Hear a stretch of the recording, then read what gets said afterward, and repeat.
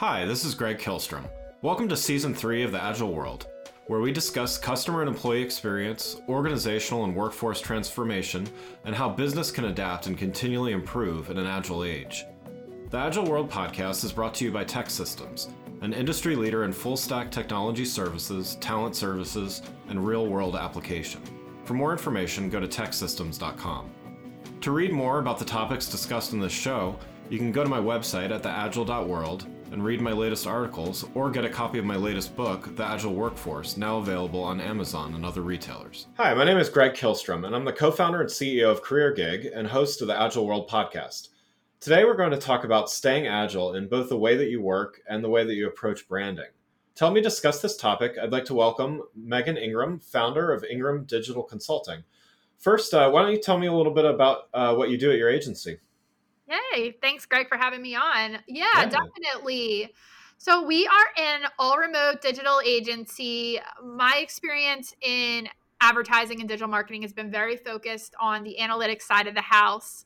So the agency is really crafted with using digital analytics and digital strategy to fuel brand storytelling.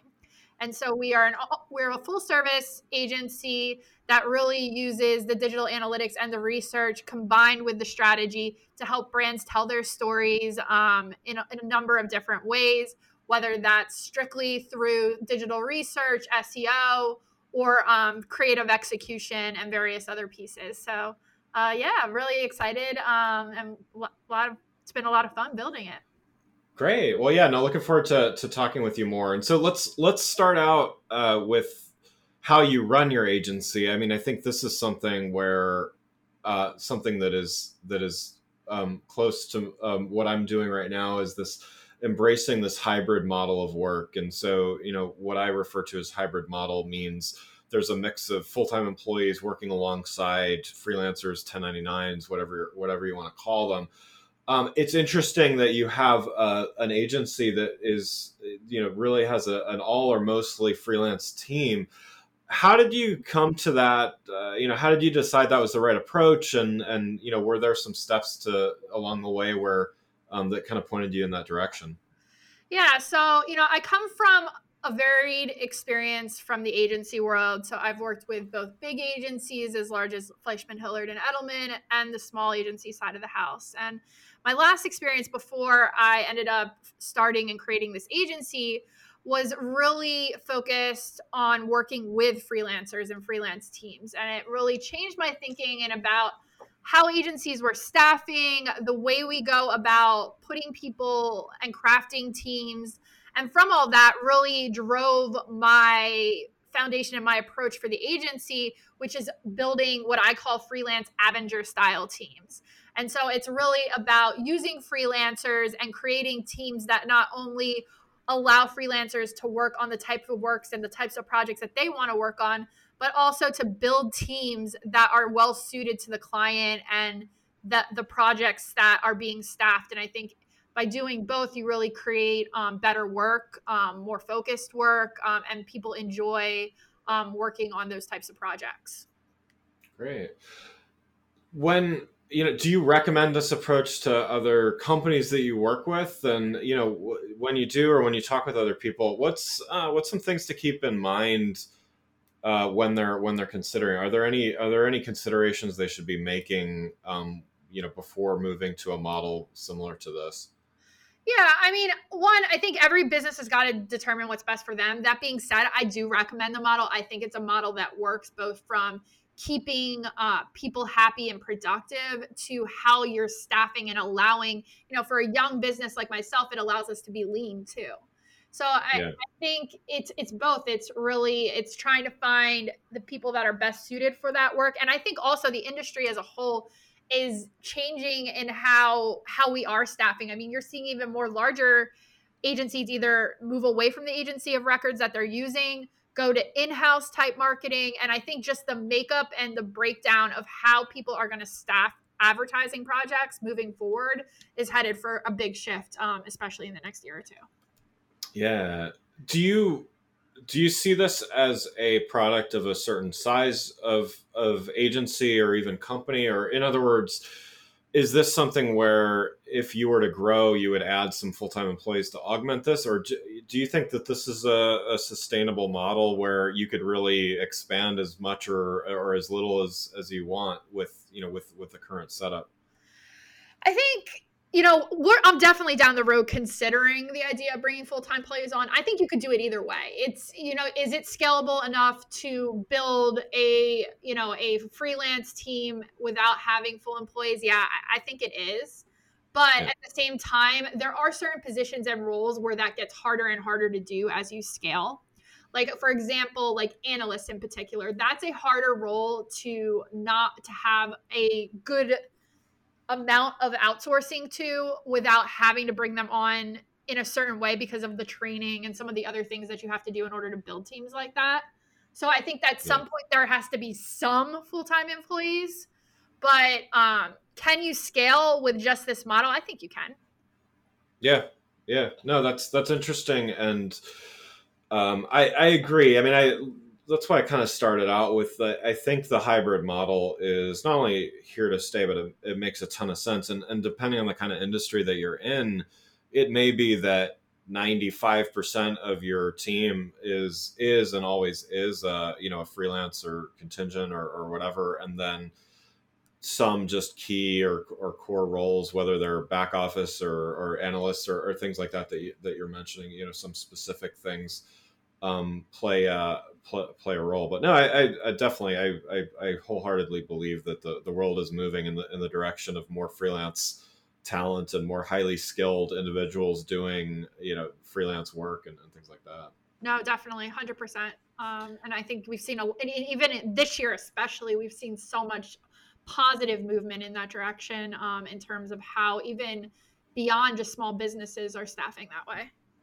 Are there when you talk with your clients, because ultimately they have to be okay with the arrangement in order to in order for you to sell the deal and stuff like that. What are some of the I guess the positives and negatives? I mean, do you hear some concerns? Do you hear some maybe relief that you're not paying a bunch of salary? Like what are some of the issues that your end customers kind of express, whether good or bad? Yeah, I mean, I think a few things. I mean, one, as you talk about larger companies, they do want to have a say in who that team is. So there is some vetting that it has come up in conversations. Yeah, But also, I think overall they like the approach. They're good with the approach. If you were a big agency and you were just selling your brand in normal times, I mean, there's not usually a whole lot of say in who that team is. You're just selling the agency brand. yeah, So when you take that into like a freelancer team approach, I think most clients really like it and like the agility of it, the flexibility of the model, being able to kind of the other thing we do is we're not an agency of record. So this is project based work. So it's, they hire us to do a digital strategy and digital research. Well, you're bringing people along with that specific project in mind. So I think most clients are really like the model in terms of the flexibility of it yeah, and have been very welcoming to that approach. I mean, you can even see this even outside of just agencies, like staffing companies and the way big brands have worked with staffing companies in terms of freelancers has been extremely successful because they allow them the flexibility to hire different types of people. And also they're taking on the management, like as an agency, you're taking on the management of that freelancer. So then that company doesn't have to do it themselves. yeah. That's great. Well, let's shift gears a little bit to another topic that we're both interested in here, and branding. So, I wrote a book called The Agile Brand a few years ago, and when I told some of my marketing and branding friends and colleagues that I was writing a book with that title, there was a bit of a reaction from some folks that well, you really shouldn't change your brand that often. So what's this agile being added to branding and stuff like that. So let's talk a little bit about that. And so for you, what does keeping a brand agile mean? Yeah. Well, for one, it's being flexible, right? It's not being so locked in any given situation that you don't have any room to change your approach. And so, yes, you should have these core things that represent who you are as a brand. But when given circumstances happen like COVID or like this year, you're also listening to your community at any given moment and making adjustments and being flexible to the situation based on what you're seeing, hearing, feeling. And so I Yeah. think for me, that's what really being a flexible brand means, is not being so locked in that you are unable to change your mind at any point in time. Yeah, I think another part of it is, for me, is the idea that, well, absolutely agree with what you said. That idea that there's this underlying piece that doesn't change. So in other words, to kind of give a relief to some of those branding people out there that are like, well, what about mission and values and all those things? Yeah. I definitely believe, and I know you and I talked about this earlier as well. I know we both agree that you're not going to change, and you shouldn't change your mission or your values. Um, Rarely, if ever. I mean, so your values are really what make up your Yep. organization, and your mission drives so much. So it's not about changing that, but it's those things that you mentioned, which do need to change. I mean, it's the world moves. It's always been moving quickly, but the world moves fast enough that we need to be able to adapt. And we see evidence of the brands that are, man, they're stale. They feel they might only be a couple decades out of date, but they feel 10 decades out of date, Yeah. and stuff like that. So how do you work with those more unmoving pieces, and how do you help clients keep that in mind as well? Well, I mean, at the end of the day, you can't force a brand to do anything that they don't want to do. So, I mean, I would always encourage a brand to be flexible. Like, you could take, for example, like what some of the events that have happened, and something as simple as, should we post today or not, right? Yeah, yeah, And you can tell a brand, hey, this is what we would recommend, but at the end of the day, it's always their decision. So you try and be careful, and give them what you would consider the right approach or the right way to handle it based on what you're seeing and what the environment is, and then they have to make a determination about what they want to do. And brands have handled it a multitude of different ways, as we've seen over the last year. But yeah, at the end of the day, I do think that the brands who have listened to their audience, who have made changes, whether it's a campaign that really, speaks to what their audience is feeling and saying, those brands have really reaped the rewards of having building a social community and having consumers that really appreciate them taking a step back and really assessing how their audience is feeling in a given moment. yeah, yeah. That's anything else that companies need to keep in mind, as they maintain agility. I mean, in other words, how do you kind of prep your clients and those you're talking with about what they should expect, or things like that, as they really embrace agility and branding? I mean, for me, we like to do a lot of social listening. So again, it's, taking a beat of your audience and continually listening to them. And, I like to always, like, on a frequent basis with clients, continue to give them that information that we're seeing so that they can make an informed decision. And then part of a flexible brand is then determining what is the right course of action. Sometimes it's to do nothing. Sometimes it's to, hey, we're going to build a campaign, or we're going to put our money somewhere else. So that's their determination, but always being an active listener and really listening to what it is that your audience is saying and feeling. Yeah, yeah.